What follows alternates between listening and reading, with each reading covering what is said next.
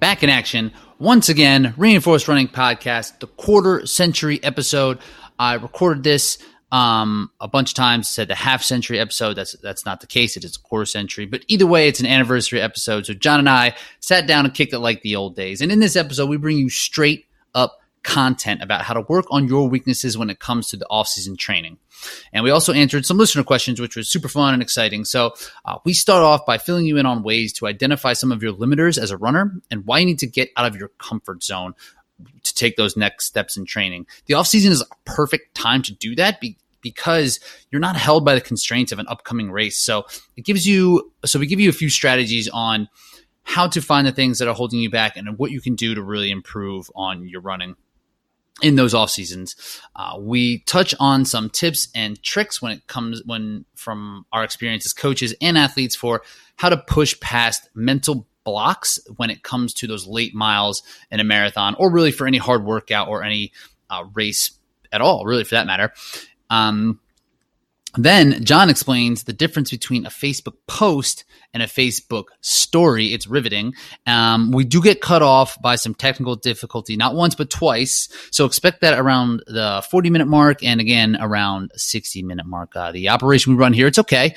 We have some stuff. We have some gadgets. We don't have a ton of stuff and gadgets, just some. So, and then we talk about how to work in group high intensity interval training classes, including CrossFit, into your training and why you should do that, and also why you should not do that. Then we talk about how to combat some of the effects of overtraining, how to take all other factors outside of training into consideration to see the whole picture when it comes to how you're feeling late in those late stages of training.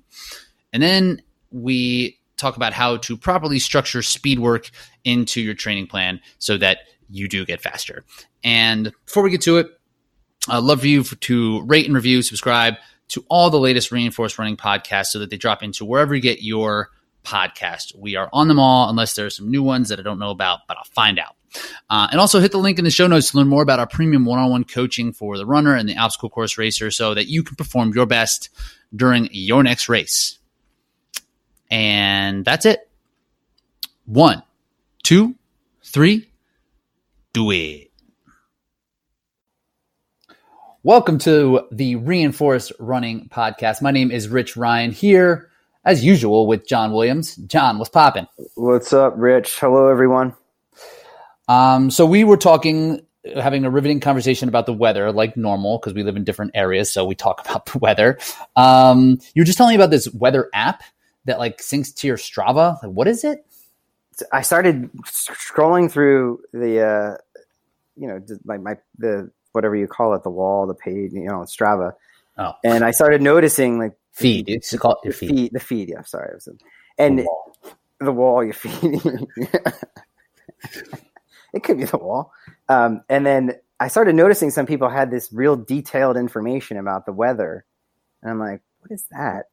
It just seemed really, really detailed. Like someone had mentioned to me once I put it on my account.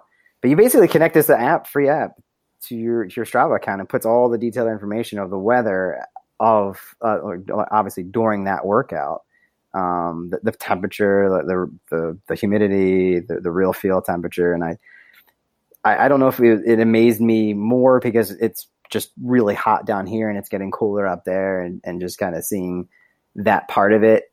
I also think that I wanted people to see that if I went out and I did a run that maybe wasn't super impressive, they might see that the real field was 95 and they might be like, all right. That's why I thought you had it up there. I thought you just were like, oh, this one sucked. I need to explain to the people why this run sucked. Yeah, it goes both ways. So like that seems like a cool thing to have. Like, is it, so the way I'm thinking of it is that you can then take the data from the runs that you completed from Strava and like kind of look back and kind of predict what it might feel like on race day? Or how do you think that would help like someone's training or someone's racing? Well, I actually still write stuff down. So I keep it with a pen. Yeah, like I still have like the running journals. I just got them old school like that. So, nice. But I think having that data and like looking back on something, and you might not remember, especially if it's a loop that you do all the time, and it's like your benchmark loop. I'm sure you have them, or some people have them, or a benchmark workout. Yeah, on Autumn MPA with a what was the extension called?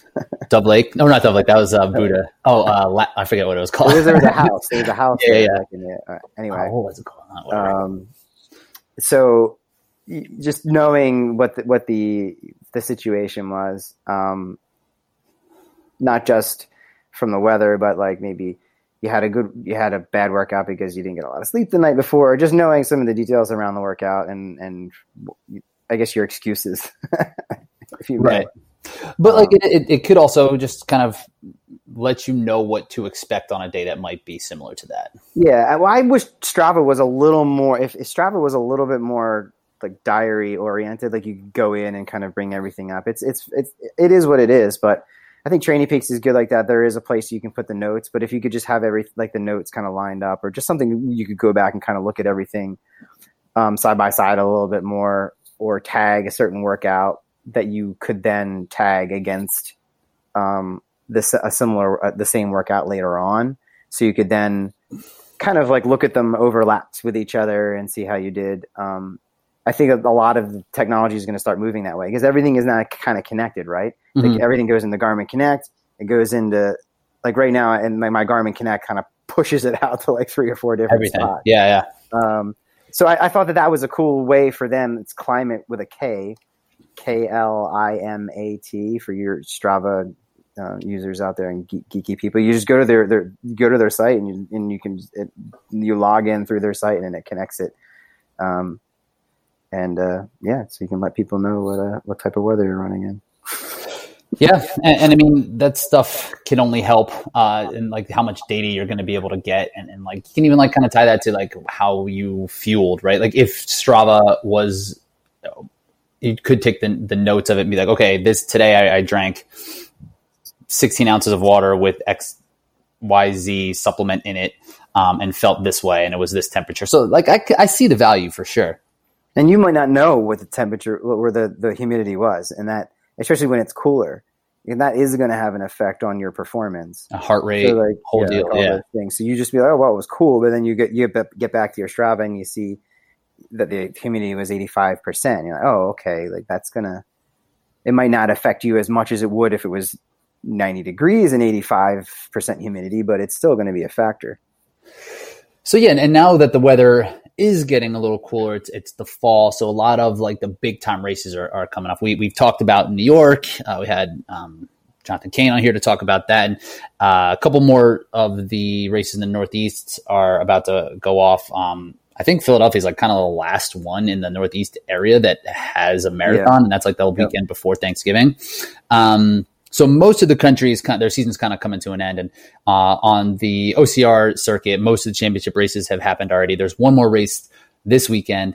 They do a 24-hour race in Sweden. It looks unbelievably cold. It looks like they're showing it, and like it's just like, right? Well, it just depends on where in the country it is, but yeah, it's just like snow squalls. It looks like it's like snow everywhere. It's like below freezing. I got a guy going out there, and like they said, they gave him like a list of things to wear, and like they won't there's like waterproof, windproof pants, jacket. They need you to have all this stuff. So it looks terrible, but that's the last real championship race. So for most of us, like the seasons are coming to an end, and we really wanted to pop on here to kind of talk about what are the next steps, because there's a couple of different thoughts and ways to kind of approach the off season, and it's really important, and like having a plan going into an off season can really set up the following year in either a positive or negative. So sure. We really want to talk and like kind of talk about some of the limiters and ways to address those things, and how to approach your off season. So what are your thoughts on that? Like when we come into like a race, like say you did New York this past weekend, like what are the first things you would do after an A race, a goal race? Well, I wasn't really going to go down this road, but you really need to recover. I think one of the biggest mistakes people make is they get back into it too quickly.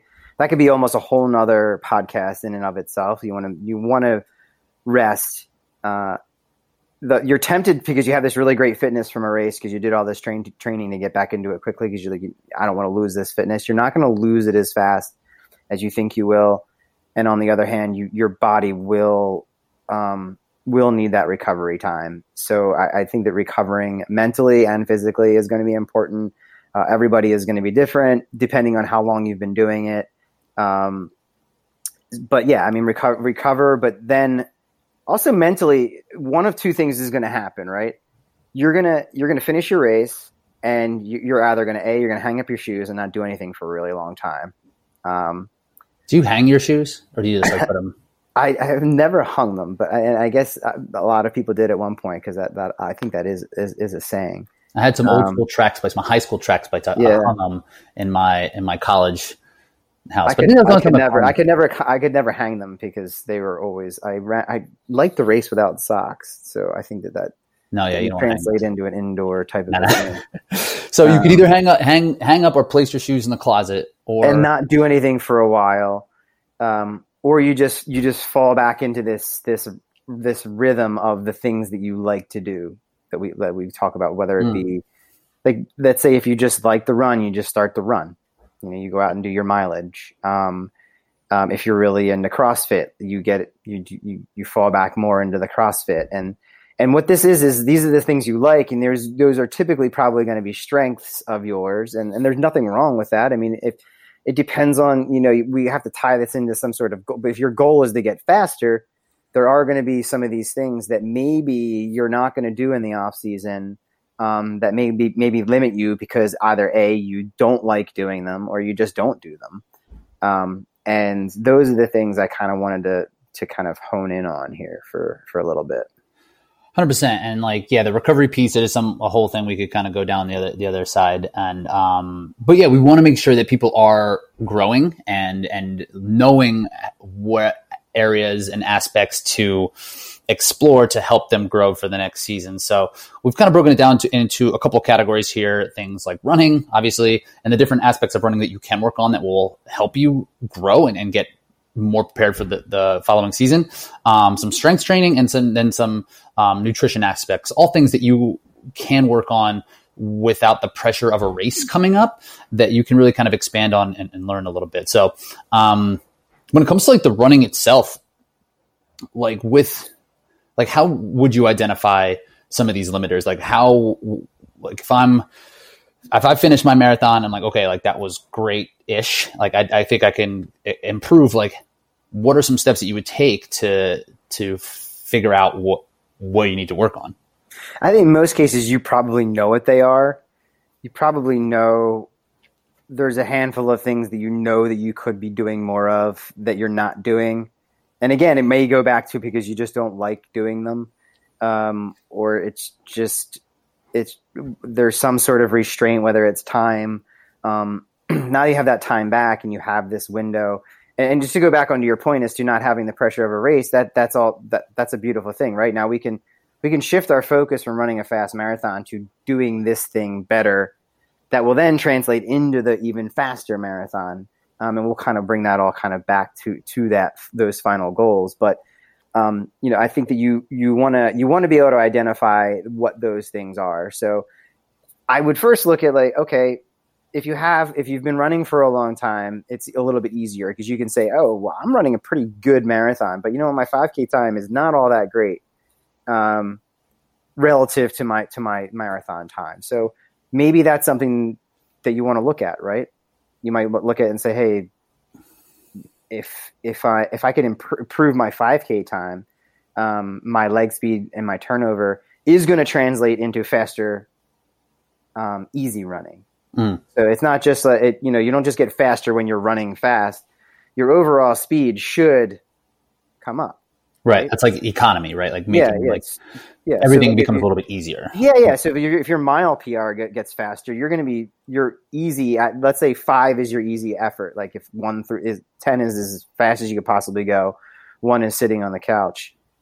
If you're running, let's say you go out and you truly run 5 and on that day you're running 8 minutes a mile.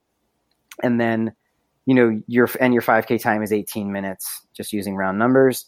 if we get your 5K time down to 17 minutes and you come back and you hit that 5 effort, you should be running 7:30 at that same effort. And that's going to then translate into, it has to, at the same effort over your marathon time as a faster time. And I think that's one of the biggest things, as a side note, biggest mistakes that marathoners will make is they're just going to now, all right, well, when's the next marathon? But their goal is to get faster, and they're not looking at like a limiter like that. That's a huge one. And from a marathoner's perspective, like it's almost like twofold, like improving one's 5K, like doesn't seem like a big challenge. Like a 5K is just a short distance, and it's also incredibly uncomfortable. It is really, really hard to go from a really long race to come back down short race to something that might not be as satisfying as a marathon, and also, in my opinion, more painful. So like people will, and that kind of goes along those lines. Like, is this something you need to do and you will do, or will you make excuses and just kind of go back to running longer runs? So, how would you, so you mentioned like noticing, like there's different like calculators, right? That will help your performance. Like if you ran whatever 4-hour marathon, like you can plug that into some sort of like chart and it will give you your 5K equivalent. Yeah. I found those to be pretty accurate, right? They're a pretty good judge. Yeah. There's an app that's really good with that. We may have talked about this before, the VDOT. Mm-hmm. There's a free app you can get. It's just a calculator. And it uses Jack Daniels, which in my opinion is by far the best. They're the best, formulas that are out there. And you could plug in, let's say you plug in like a 3-hour marathon, it's going to give you the equivalent 5K time. Now, granted, it assumes they're doing the proper training for that. So like, it doesn't really, I just run a 3-hour marathon. It was funny. For instance, they say they put, EK's, Ilya Kipchoge, yeah. Kipchoge's, 1:59 into VDOT. And it came back, his equivalent mile time would have been like 3:33 or something. Yeah. And so it's like, it's granted, like at that, like you're properly training for that event as hard as you possibly could. And you might not be able to actually necessarily get fully to that point. But it does give you like that really, really nice, and it's all based off of numbers and science. So like, it does give you a nice sweeping idea. And obviously the closer you get to the races you do, the more accurate it's going to be. For instance, like I'll most of the time use a half marathon to a marathon. I'll use the half marathon to a marathon almost all the time in that app. And it'll give you kind of an idea of what, because you can race, if you race the half marathon, we can really kind of hone in on like, okay, you did this about a month ago. Like we're probably going to give us an idea of what the marathon should look like given the training that we've done. Yeah. So during training, it's a really good tool to kind of measure progress. And so for example, like if you did run a 4-hour marathon, like I just kind of punched it in just now, it would then say your 5K PR should be around like 25:15. So one, if that's not your PR, if your PR is much slower, you know that there's some, like a little bit of room to improve, or you can go out and kind of test that. And that's what's nice about having these shorter runs, because they're not going to beat you up as bad. So say you run in 4 hours, you take some rest, you come back, and then you run like 27 minutes. Right there, that's a way you can identify you might need to work on some speed turnover, because your strength and endurance basis seems to be much more developed than like your leg turnover. Yeah. And then like how, and how could you measure it the opposite way? Like how would you know if endurance wise you might not be where it's a lot harder to do for the reasons you really just pointed out, because you can't just go out and run a marathon, or you may have never run one. And obviously a half marathon even is easier, but still not as, so there's other indicators you could see sometimes looking at heart rate and recovery, in that the endurance portion there are going to be other indicators that maybe aren't as, readily available depending on like the watch you have, or, but recovery times and how quickly your heart rate's going to recover, your resting heart rate, and certain things that you can kind of, that are just rules of thumb too, because I've seen people who have really, really like fairly really, really low resting heart rates, but they're not all that great of an endurance athlete. So, yeah, it's not apples to apples. It's not like a straight translation. So it is a little bit harder, you know, but a lot of times it just comes from like what you've done, because endurance is one of those things where like you've either done it or you haven't, you know. So you look at the past year, and if you haven't had like a nice stretch of, you know, 6 months where you just pound the endurance, that's something you can do and then try and see if you see the improvement. It's never going to hurt if you do it in a controlled way. Let me take that back. You don't want to do so much that it could hurt, but you know, I think that's a whole nother conversation. I think if you just have to increase your volume in a responsible and smart way, I guess is what I'm saying. But yeah, you know, I think that if you haven't done it or tried it, then you know it's something to experiment with. And like the 5K, like that's not going to hurt. It's not going to. In most cases, both are going to help in some way, whether or not and even if you have a strong endurance base, doing more endurance, again, this is not going to hurt you. It just might not help you as much as putting in the time to try and increase your speed and your economy. Yeah, and so this kind of comes down to it's not as much as like a quantitative thing. Like we talked about the speed and the translation between the times, but this might just be as simple like, have you tried it? No, you haven't tried doing more miles? Okay, like let's try more miles. Let's see how you respond to that, right? Like and just doing kind of like the opposite of what you had previously done, which is kind of a scary route to go down, because especially if you're coming off of a good race and you know something works, being like, okay, well, like I know I will run well at like 40 miles a week. Like, why do I need to do 60? And it's a matter of just trying to like figure it out and seeing what you are capable of and seeing where that ceiling is. And that's another question I do get asked quite a bit is like, how many miles am I going to have to run to do a good marathon? And it's one of those that there is no answer. Like if there was, like it would be just like you run 70 miles a week, and once you get there, you'll run a good marathon. And that's just not the case. So how do you go about finding like the volume that a person can handle, and like how they should kind of explore this like endurance aerobic base and strength part of their training? Yeah. Typically when I get that question, it's usually the wrong question.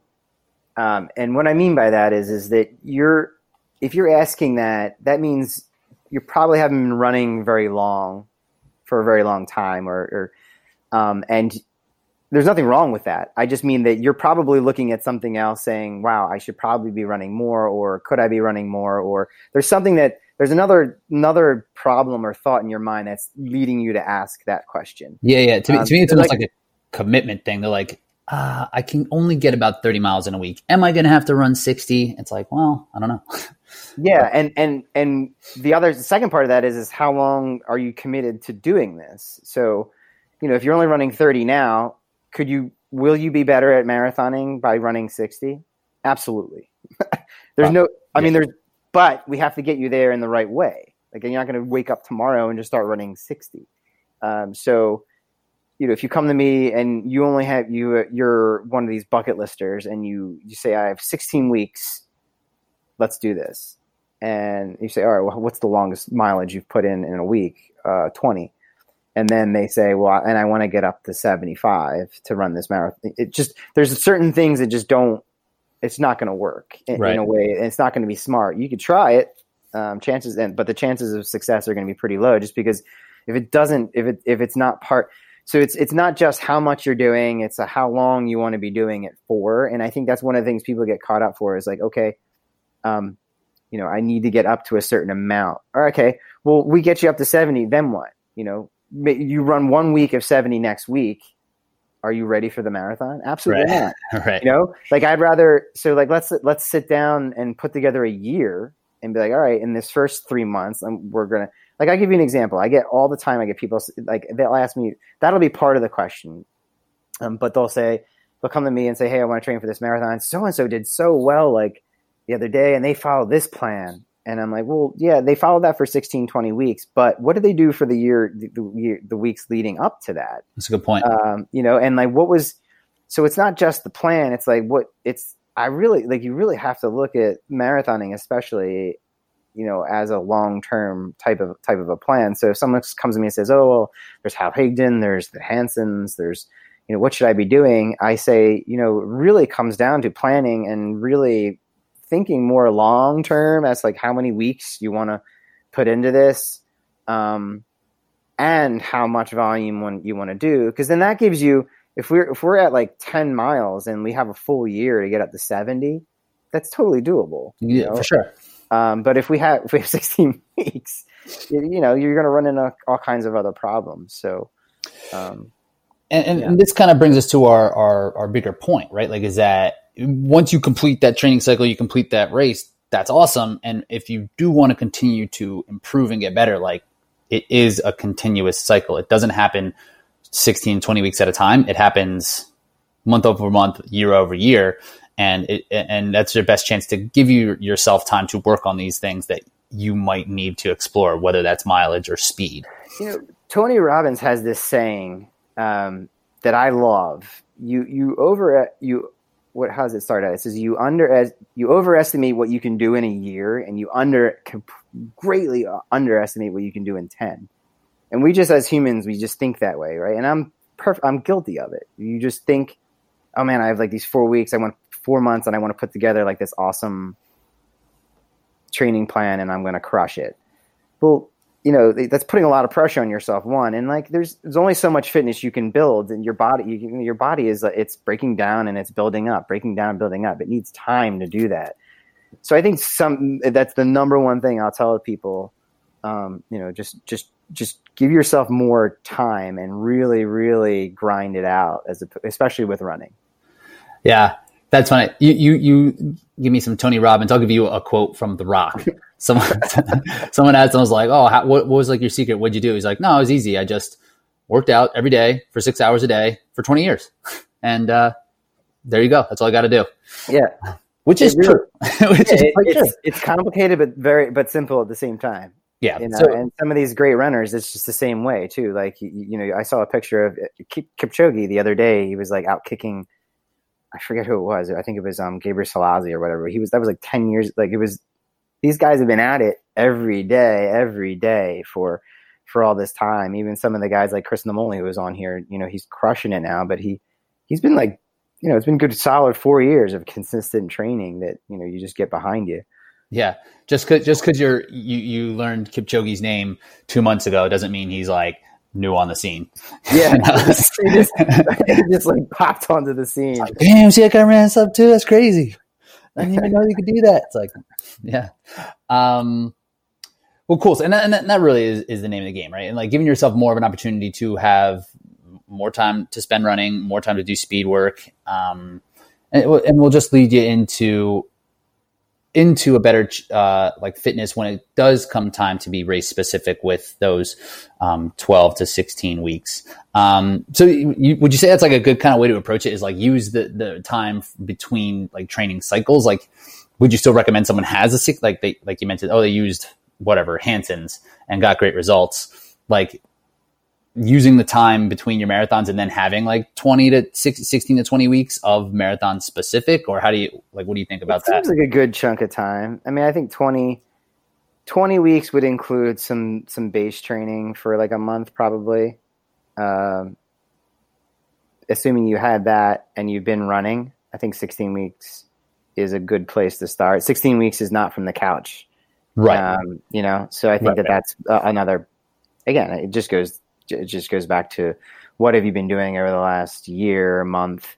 Like there's people I know that are going to run a marathon. One specific friend I'm helping out, he's completely capable of running a sub 3 hour marathon, but he just kind of got back into it and he's doing a 20-week cycle really. Right. And he'll run probably in the 3:20s. But it's not, it'll be up to him to, finish this marathon and decide whether he wants to keep going. And, and up to me as a coach to convince him, hey, look, if you keep going, the next race is like Boston is on the table. He might say, hey, I'm so busy and my kids and I just don't want to do that again. And that's fine. I think that's perfectly fine. But I think having like that idea and that mindset and just knowing that, don't get to the finish line, especially if you're just getting into it, and don't underestimate how kind of goes into like the goal part of it. Don't underestimate how much you could probably do in the long run if you stuck with it. For sure. And that's something that to keep in mind. Like you said, they are the wrong questions. If you're like, how long is it going to take for me to BQ? That's unanswerable. More than 20 weeks. And it's just going to be about how committed are you going to be to this? How are you going to prioritize it? If you can do 20 weeks at a time, that's great. But if you can do 52 weeks, that's a little bit better. Not saying you have to run every day all year, but like the more you can prioritize your running, like it's cliche, but the best way to get better at running is by running. And that's whether that's within some sort of race specific cycle. I've actually talked people out of training because you start to see them like struggling and just like, you just say, dude, what's up? But do you really want to be, is there something some people get caught up in like, I have to do a marathon, like it's on their bucket list, or like, I have to do this. There has to be more to it than that, than just the, like, I want to do this, Yeah. And you have to have a little bit of fun doing it. Right. Right. Just like be miserable doing it. And I'm like so far removed from that. I was thinking about that the other day, like people who like change their priorities of how they work out, like for 20 weeks. And then they just like, okay, I'm just going to go back to the gym now. That's like so far out of my like comprehension that someone isn't just working toward one specific thing for like every day, all the time. Yeah. Oh, you like do different stuff than just train to run fast. And it occurred to me that was important, because I would have people come to me and say, hey, look, this is what I do now. And I cannot give up my HIIT classes, or I cannot give up my Orange Theory, or I just love it. And it's so important that you know that, and you understand that, and you work around that. Because on the other hand, if someone comes to me and says, hey, look, and we're back. Yes. John, hello. A little bit. Don't you? I always laugh. Well, a lot of times these podcasts, they'll have like actual sponsors, and they'll take a break in the middle. They'll say what's up to their sponsors. But have you ever had like a podcast that will just like say that it's brought to you by like the website that their podcast is on? So it'd be like Reinforced Running Podcast brought to you exclusively by reinforcedrunning.com. It's like, that's not a sponsor. That's just like, you can't bring yourself to it. That's not, yeah. I'm bringing myself to you, and I'm going to make it sound like that's something that you didn't already know. No, but we got cut off. But we're back in action. I've been thinking lately, like, is it better to plug your computer in with like an Ethernet cord, like to go directly from the source? Like, probably, can't. Right? I have one of these really thin apples, although maybe there's a way that I could get some sort of thingamabob. Crisp. Like an external that like defeats the purpose. Well, so like right now there's only one way to plug, like it's like this special plug. So anything you plug into it, it's the power cord, but anything you plug into it, you have to have an adapter for this special. It's kind of a pain in the ass, but it's a nice one. Anyway. So on top of being like experts on endurance and running, we are also experts on tech. And we're recording. We're recording, and in a future episode, we're going to have John Williams explain to us the newest trends in social media, and it's going to blow your mind. You're going to love it. Now, don't even try to make this about like a generational thing. I don't buy that for a second. I'm not there yet. It's easy to dump on the millennials, and then when the Gen Xers need to use social media, I'm going to start going Facebook hard. Stories. Come on. I'm too much. I'm going to start going hard on Gen X when it comes to social media. You guys are you're too much. Just chill out on social media. The stories is where it loses me. It's too much. So we have a couple of questions coming in from some of the listeners. So we do want to address that with the last half of the pod today that are along the same lines as off-season training or what you can do. But at the same time, there are some big races left. So the first question coming in is from number one listener, Don, who is going to smash the Philadelphia Marathon coming up in a couple weeks. I'm pretty fired up. So, but a question is one that we all can relate to. It's like, how can I be mentally tough in those last miles in the marathon? So I wish there was an answer that you could be like, do X, Y, Z, and that will make you tougher. But it's different for each person, right, John? Like, what kind of things do you think about when it comes to like mental toughness? It really is, because when you're at the end of a marathon, everything is just breaking down, and there's two ways you can go. You can give up, or you can keep pushing, right? So it is a really good question. I don't think there's little things like you say, like the cadence. I don't know, maybe.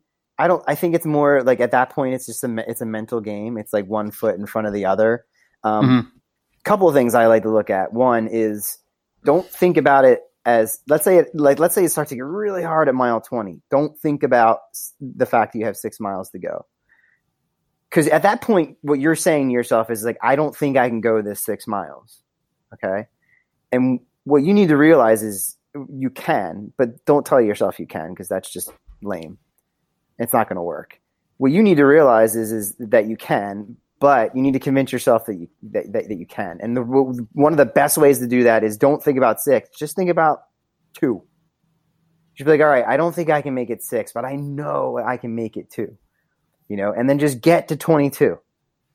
And then reevaluate. Because what's going to happen is, every mile that goes by, you're going to see the finish line is going to get closer and closer. Okay.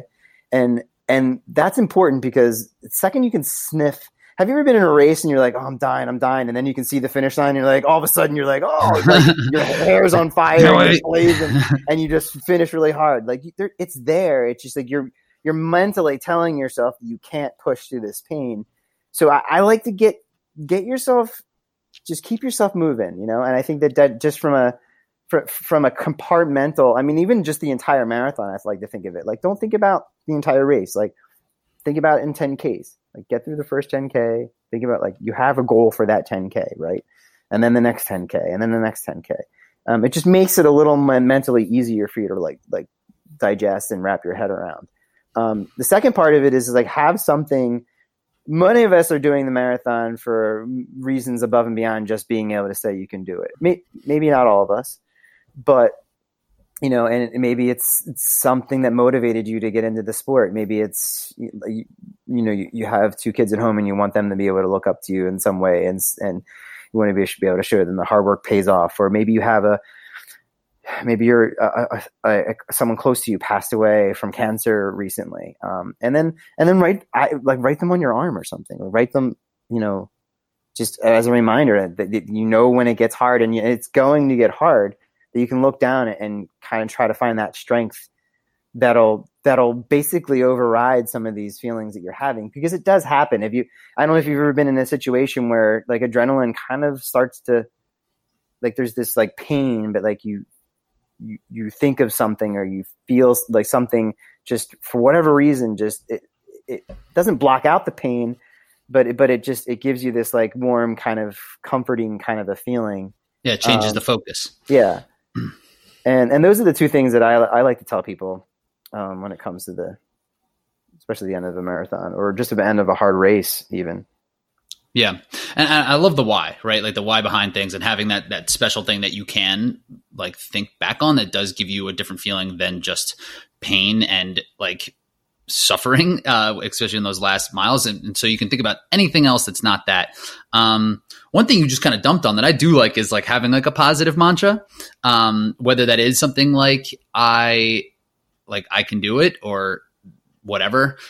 It's the same type of thing. It's just replacing the negative thought to me, because that's essentially what you're doing. Like, you're combating this voice that keeps creeping in, that is trying to help you. This voice that comes in is telling you to stop, thinks you're in danger because you're doing something that is out of the ordinary. So like, you have these signals like pain and like this mental block that wants you to stop, because it doesn't know that you're running to get a medal at the end of a race, right? It thinks that like, something is wrong. So like, having anything to replace those thoughts does help. So like, I have like a variety of those. I have a couple of mantras that I'll tell myself as that during the race, just kind of continually being like, okay, like, and just real short, real easy. Like, okay, I say like, this is easy. You're doing great. Like, this isn't even hard. Like, just stuff like that. Like, that is just like almost like dismissive of the race itself. Yeah. And there's one tip that I do like is when things are really kind of going off the rails is, I don't know where I picked this up. It's not an original, but it was like saying positive things, but in the voices of loved ones. Like, so hearing your spouse or significant other, your parents say, like, giving you encouragement in your mind and just like repeating those things, but hearing it through their voices in your mind, really helps. Yeah. And like, that's something that I've leaned on quite a bit in like some really hard races. So just having those things, and it could be anything. It's like, hey, way to go, you're doing great, and just hearing it from their voices are just like some little tips, a little mantras. See, to me, that's different to me in the sense that you probably you didn't introduce that into the end of the race, and I think that's part of something that you practice. You know, and I think you probably do it in your training all the time, and you're probably, you know, I saw you did like some stupid 24-mile like over the trails run the other day. I'm sure that came up a few times. Yeah. And I think that's also part of it too, is like just going back into the preparation part of it is practicing those things. And also, you know, to piggyback off of that, of the preparation and those things is visualizing yourself doing it before you do it is another thing that I do a lot of.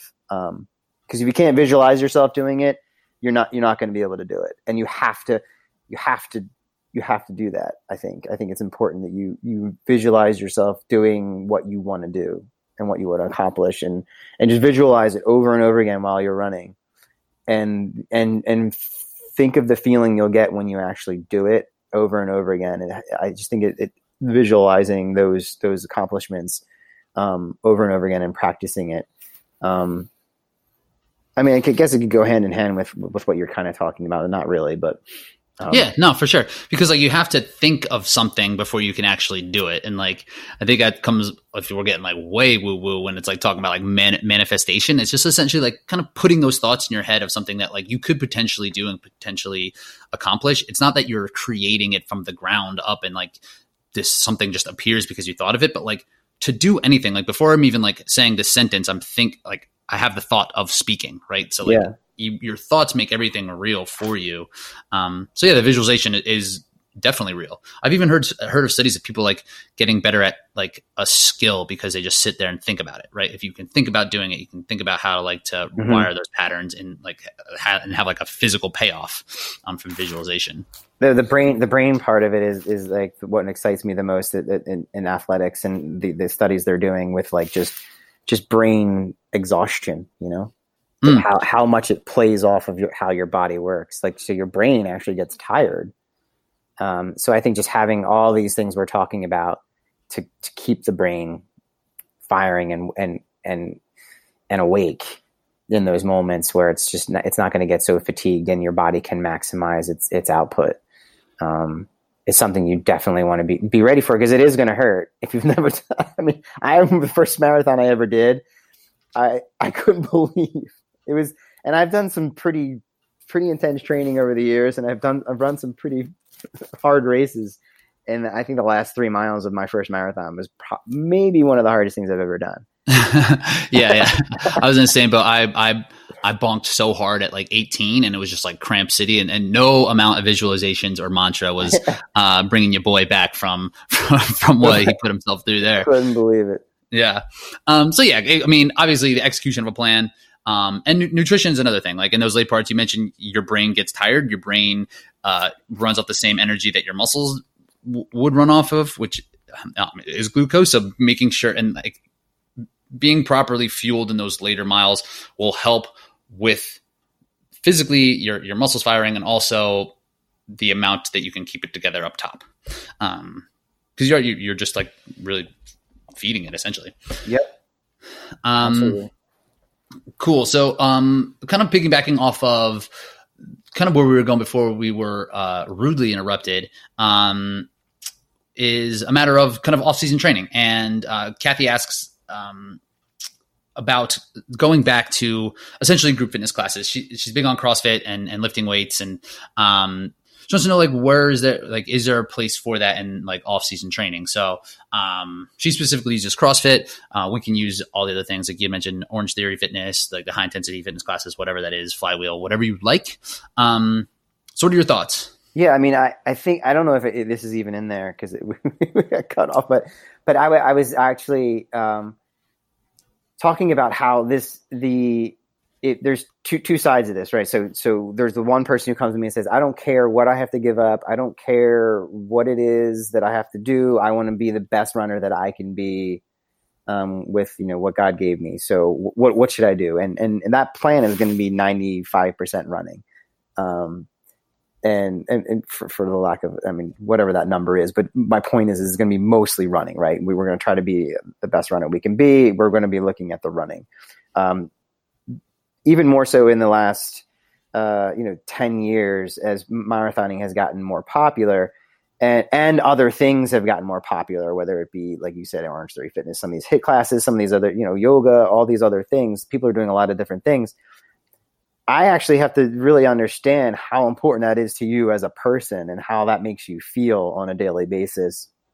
Because most people are not coming to me and saying, I don't care what I have to give up. They're not that person. Right. So there's going to be this mesh of these things. And a lot of times what I'll find is that these things are so important to them. They don't want to give them up.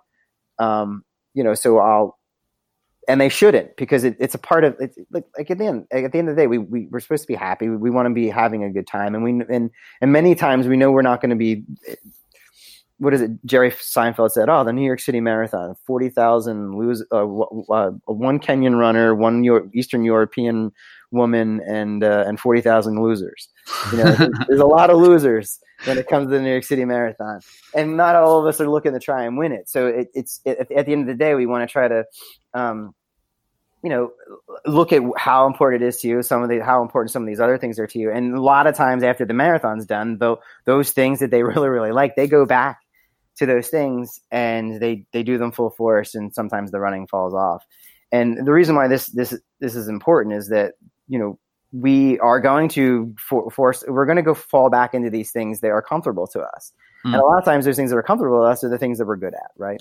And that just goes back to what we were saying. And so I think looking at some of these comfort zone areas, and if we truly want to become a better runner, I'm probably not going to tell you to do more CrossFit. Some people are like, I can't give up my CrossFit. I'm not saying you should give it up, but you need to understand, you need to find that happy medium. Like how much do I want to become a better runner, and weigh it up against how much do I love CrossFit? And it's the beauty of CrossFit is like, it's not going to, I mean, it's still, you're still moving, right? And you're still building endurance, and you're still doing some of these things. So it's not like if your favorite thing was like sitting on the couch binge watching Netflix, it's a big issue. Yeah. Not that I don't advocate binge watching on Netflix, but are you saying you don't like Netflix? That's it. I can't listen to this guy. No, I will know. So I've binge watched the entire thing. So I can't. You're out. I have nothing left to watch. We need more content. So I think that just really it's not just about us getting faster. It's just there's a big picture here. Like what is really important to us? How important is it to us? And how important are all the other things in our lives? And are we willing to give them up? And if we are willing to give them up, what should we be doing? What can we be doing to actually improve upon these things that are more important? It's not an easy thing to come to the conclusion of. I understand, but and yeah, like you mentioned, if it's like, oh, can I do CrossFit? It's like, no. It's like you need to run all the time. It's like, well, I don't like it, and you won't do it as much, and you won't enjoy it, so you won't ultimately get better. So like CrossFit is better than hating running every day.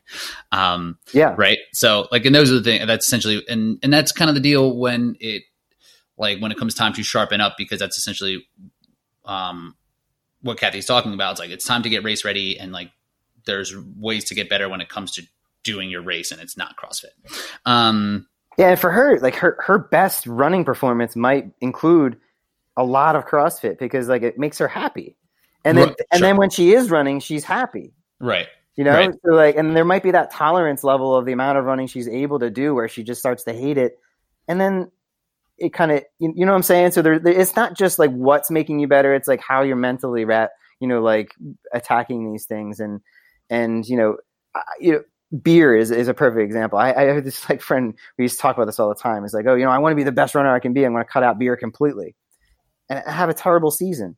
Because, at the end of the day, like a couple beers a week makes me happy. Right. So, and you're just miserable twice. You run shitty and you don't even get to have a six pack on the weekends, but like, and I think that is it's a silly example, but it's true. Like you don't want to cut these things out just for the sake of like trying to achieve something. And then at the end of the day, it's a net negative because like, you're not really like, looking at the big picture. Yeah.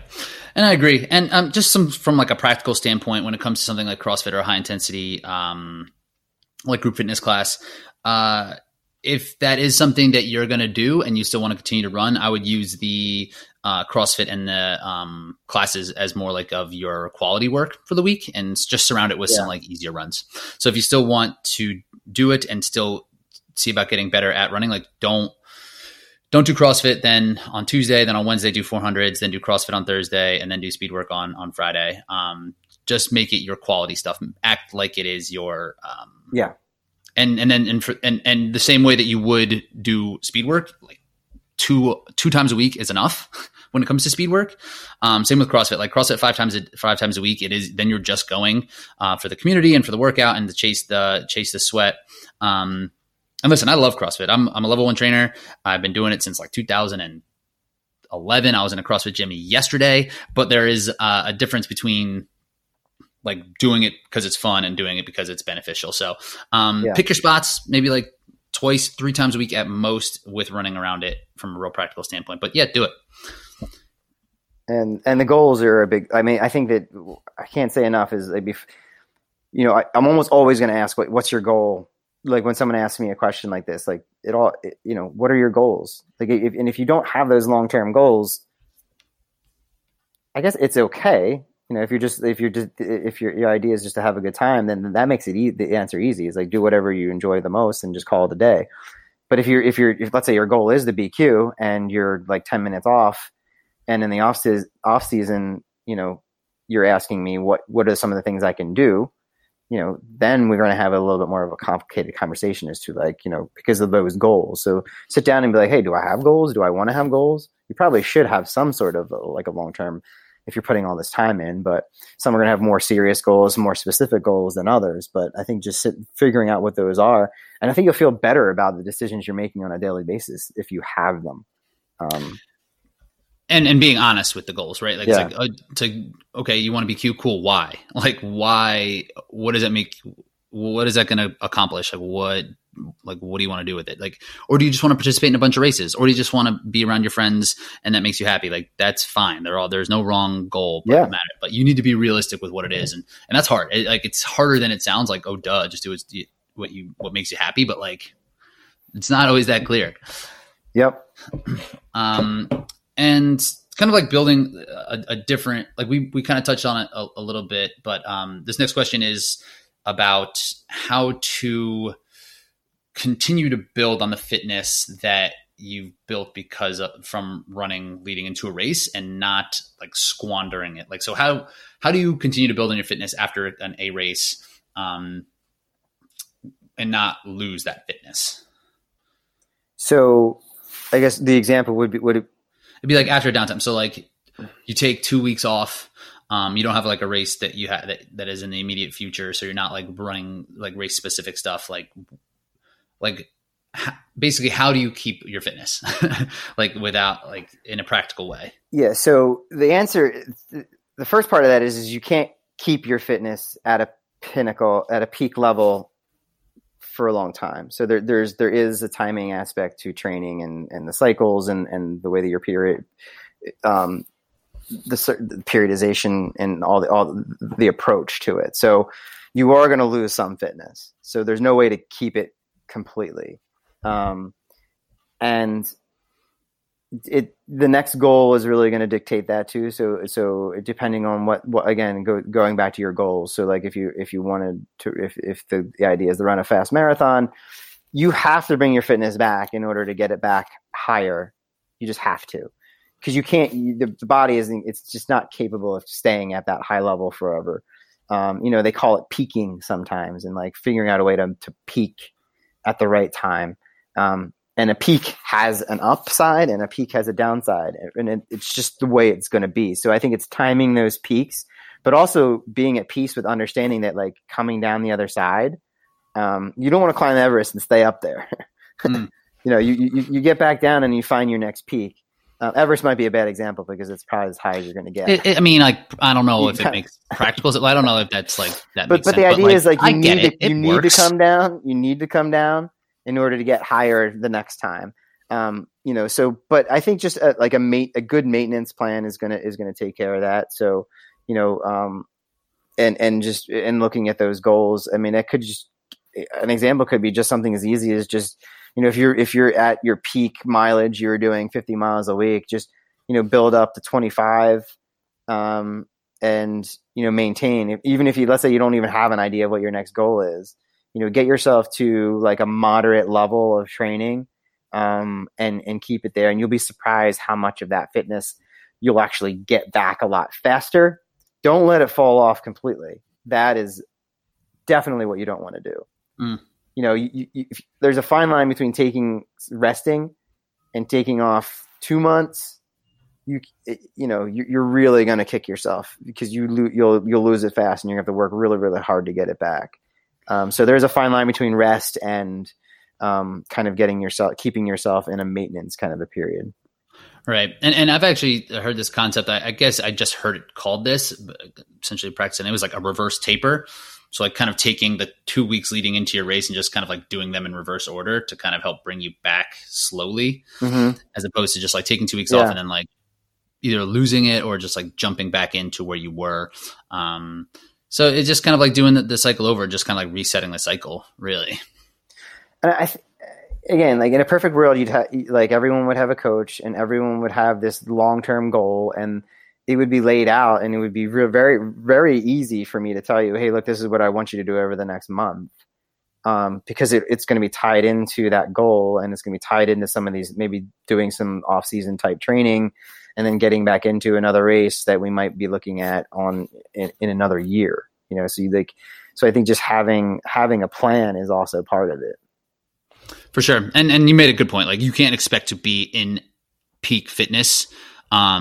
But like you can be in like sub peak fitness, for a lot of the year, and you kind of have to cycle those through. So really, like, it's not realistic to be in the best shape, because it's not a linear progression until you are an Olympic champion.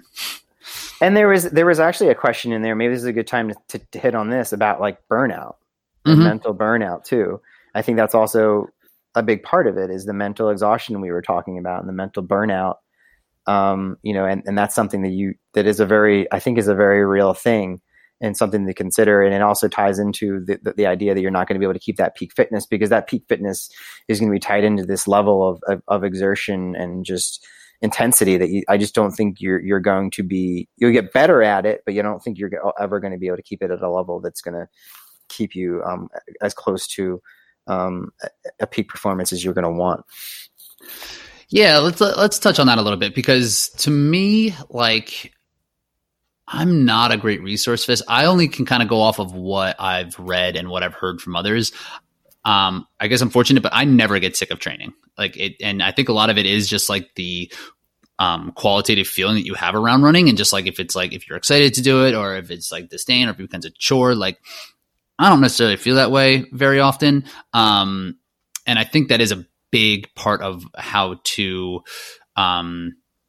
like stop the burnout, is to recognize those type of feelings and factors coming in. But what are some ways that you kind of have gone about doing that, or that you have helped people kind of avoid that like pit of despair when it comes to their training? I have to say, like, everybody's just different. I just know for myself, I've had some really bad experiences with, and I think that the college running is a perfect example. It's unbelievably hard to go a whole year at that level. Yeah. I train because it's one season right into the other, and it's a long haul. And that's one of the things that I actually look back on, and I should have been better at managing it because, I think we did have a coach there who should have been helping with that. But, yeah, how it's like, and it's true. I mean, it is. I think just as coaches, they should recognize that oh wow, last year like we didn't have the greatest track season. Why was it like? And because it's not, and it's also when you're in college, you have your friends. Like you want to have a social side of your life. You want to have your academic side of your life. It's not just about those things. So there has to be room for these other things too. So, and the example is for you, Rich, it's a little different because like, it's kind of your job to be fit, and I don't mean that in a way that, like that it's your job, like you're a professional, you're getting paid for it, but like, it's a little more your job than it is somebody else's who's like, doing it as a side, you know what I mean? So like, and it's good for you, like to be around it. And I get that. And like, I totally, but there's somebody else who, everyone has a bandwidth, I guess. And some people's bandwidth is bigger than others. And if there's all these other things that are taking up a ton of bandwidth, then it's going to lend to this, right? So I don't think it's just the actual training. It's just life in general that's just going to wear you down, So just understanding that stuff and talking through it. Like I think, I feel like I'm pretty good at that, is like just getting to know my athletes and just understanding like, hey, what's going on? Like, I start to notice I saw you did your run at like 3 a.m. Like, what's up? Like just understanding. It's like good work on getting it in, being dedicated. But maybe you could have skipped it. So just, I think that's a big part of it for sure. And like, there are some factors to look at just outside of straight up like overtraining, right? Like, because there are other things aside from the training that you do have the ability to control. Like one is nutrition, like look at the amount that you're fueling and how that affects your body and the specific macronutrients. Like on my end, if I know if I'm low on fat intake, like it really screws up my mood and it hurts my sleep. And I've been able to fix that with that. And just being underfueled in general, like there is almost a change in my mood when I'm properly fueled. And then sleep is another one. Like, okay, like you feel like you're beat down and overtraining, like you're training a lot. Like how are you recovering? Like, what is your sleep looking like? What are those, what kind of habits can you put in place? Whether that is a nighttime routine or having, or tracking how much sleep you're getting, which pretty much every single watch does now. Like it'll give you some sort of sleep metric. It's a bazillion % not accurate, like, but at least it's consistent and can give you a little bit of an idea of how well you are sleeping. And then you mentioned the last one is stress, like, right? Like stress is stress no matter if that comes from training or if that comes from work or if that comes from like family stuff or social stuff. Like these are all things that also can contribute to that like kind of burnout type of feeling. And those are also things that you can address before you just look at and be like, I'm so sick of training. Like I need to stop.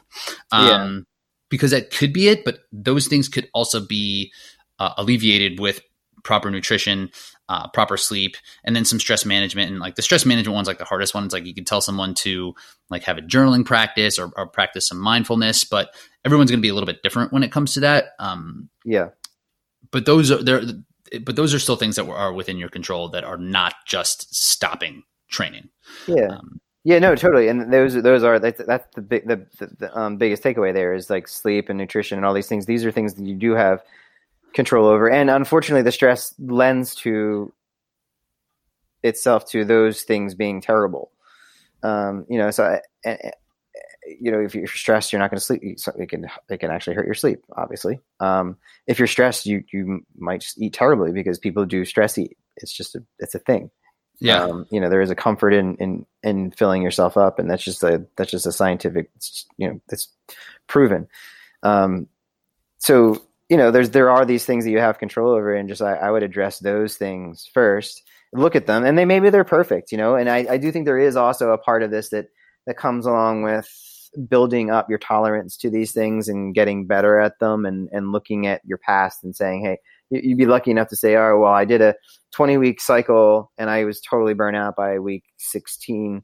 Consider that and change it to to 16 weeks and try that and take note of it. I mean, if it's your first time at it, it's obviously not going to be an option.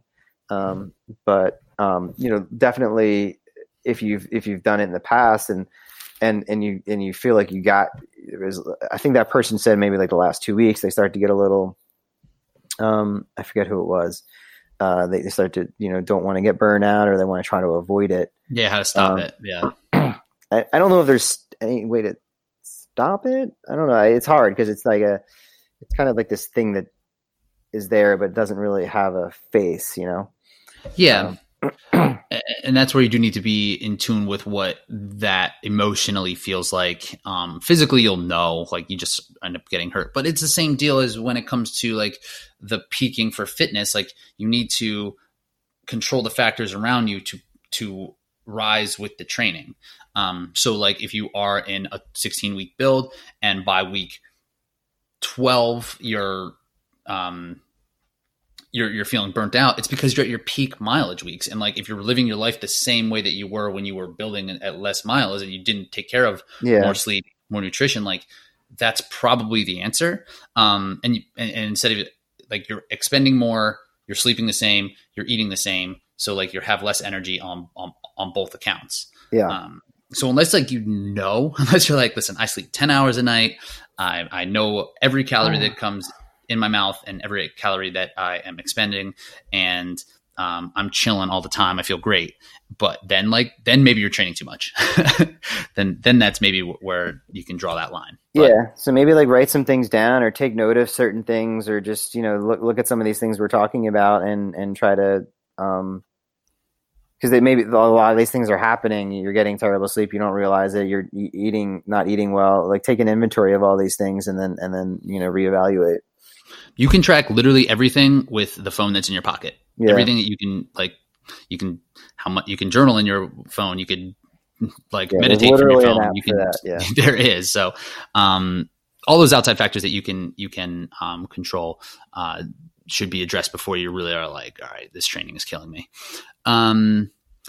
Cool. So some of the other questions are going to I don't think we're going to have time to finish those up, but a lot of them are kind of like nutrition related. And I think that's kind of a big topic that we can take on a different time. Yeah. And so we'll just finish up with one more, because it is kind of back to the training, and this is from Amy, who wants to know how to get faster, right? Like it's everybody's question. So, she's been committed to obstacle course racing. And a lot of times these obstacle course racers find themselves to a point like, all right, like I can do the obstacles, it's fun, but like I just can't keep up in between. So her question is like how to find a good balance between running distance, doing speed work, and doing longer tempos, if she like wants to see better results. So basically this is a question of how to balance your training. Just the running. Yeah. Yeah. That's a tough one, because it's essentially what we do. And I do think the hardest part about that question is there is no answer to it. And what I mean by that is that everybody is going to be different. And I know it's a lame part of it, but it is part of it. And the second part of it is everybody's different in the way that they're going to respond differently to different loads of all the different types of training.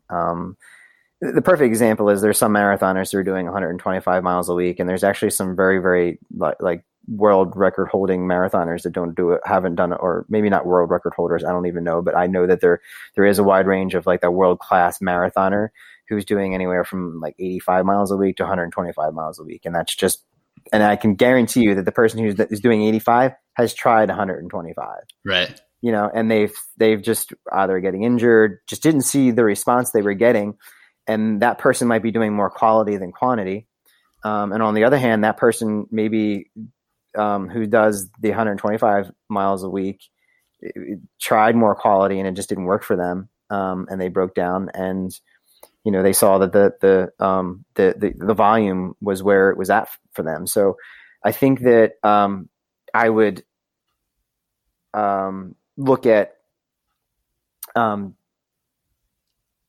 I like to do 6 weeks, like tests almost, like 6 to 8 weeks, or just or test yourself. Like, so if you're trying to, like, let's say look, the 5K is the perfect race. Like, let's look at the 5K. Let's try to get faster at the 5K. All right. So in 8 weeks, we're going to race the 5K. Over this time period, we're going to do some more. We're going to do. All right. One last time for this.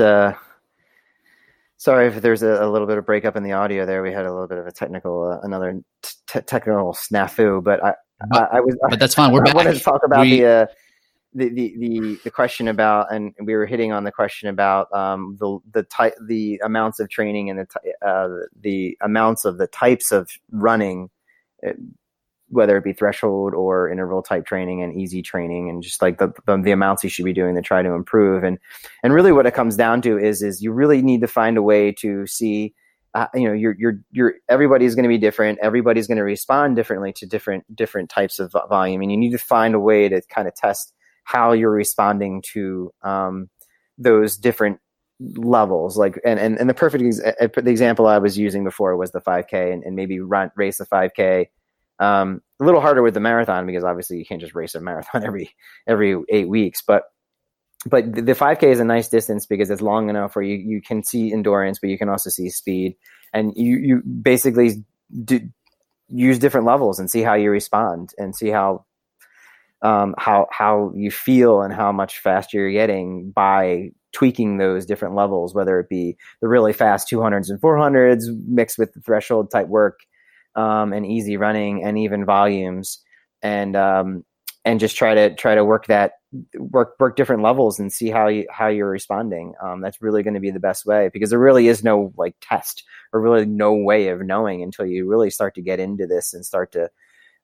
So that's what I would do with someone, and that's really why I want someone to work with me more than just the 16 weeks, because a lot of the people you'll see who are going to have success, they're going to be I know I can think off the top of my head a few people that made a year-long commitment, and one in particular, she decided that she wanted to get faster at the marathon, and their coach decided that, hey, look, you can run all day long, but like you're just not fast. So let's get that 5K time down, and she just she PR'd by like 20 minutes. Nice. And it's just. It does it really does work. You just need to find what these limiters are, work on them, and it kind of does go back to the limiters. Is like, typically those things that you're going to want to work more on are the things you're probably not as strong with. So if you know what those things are already, just work harder on them. But just try to find ways to isolate them. And so like, say someone's just bringing in speed works, if they're running like 5 times a week, would you say like 2 speed sessions a week would be good, or just 1? How do you kind of balance that? I would start with 1. And then it also depends on what the volume of like, so if the problem with 5 days a week, it was not a problem, but like you can only do so much running. So like the volume is only going to get so high. So that factor is going to be a little bit harder to work in. So if like in a cycle, you want to say, hey, look, I want to run a little bit more than I have in the past. And then maybe like pull back the intervals will be what they are. Right. So, and then see how you feel. And then if in the next cycle, you want to try more interval volume or like more quality volume, you might want to add in a second day to kind of get that in there. Because you're probably essentially maybe doing a more like a longer-ish run too. So that makes 3 hard efforts inside of 5 days, which is kind of pushing the limit a little bit. But you do have those days, and it also depends on what you're doing on those days off. If you're hitting, if you are chilling, or if you're going CrossFit, yeah. Because that's again like those type of classes won't be rest. But if you're resting, I'm assuming that you're resting, like you're if you're resting, it might not be a bad bet. And that's another thing to really notice. And one thing that we've talked about before, and I know we preach a lot, is that making sure that your easy runs are actually easy, and being able to hit the speed workout hard enough that like you want to take an easy day. Because if you're just kind of like in that gray area where every day is like a little bit hard, but the hard days are never super hard and the easy days are never super easy, like then you're not balancing it. Yeah. It should literally be like a high and a low. You'll get worse. That's what's crazy about what people don't realize is like if you go out and you run 40 miles a week at the same pace every day, at a certain point, you're actually you're gonna get slower. Definitely, you'll get better in like a couple weeks, but then you will 100%. You'll level off and you'll slightly start to taper off because your body just basically settles in. And I think just that's it's one of those. It's not necessary. It's an extreme example, but if you do get settled into just running or doing the same thing all the time, and that's just like what you feel comfortable doing, at a certain point, it starts to work against you a little bit. Yeah. So if you aren't able to, if you don't feel like shit after a long run, like a hard run, like at least a little bit, and wanting to go easy, then like you probably didn't go hard enough. And that's probably because you were too tired to go hard enough. And it's just like the cycle that continues. So like executing speed when it's speed, will make you want to take easy days easy, and will make it easier to. Yeah. And if you feel that the fresh like that, maybe you're not doing enough. Some people will use like 80-20. That's a real popular thing right now. That thing to me is just like what training is, and the dude just like coined it and like wrote a book. It is, because like at the end of the day, if you were just like writing a plan, and it's probably going to come out to be 80-20 anyway. It's always half. Yeah, that's what it is. So, I mean, that's fair, but but I think it also speaks to the fact that a lot of people aren't doing. If it convinces more people to do some of the 20 when they weren't doing it at all. I know this for a fact that most runners are not doing interval training. Most. And just a little bit you throw in, you're going to see huge, huge improvements, just right off the bat. Right. So chances are most people aren't doing it anyway. So this is kind of a moot point.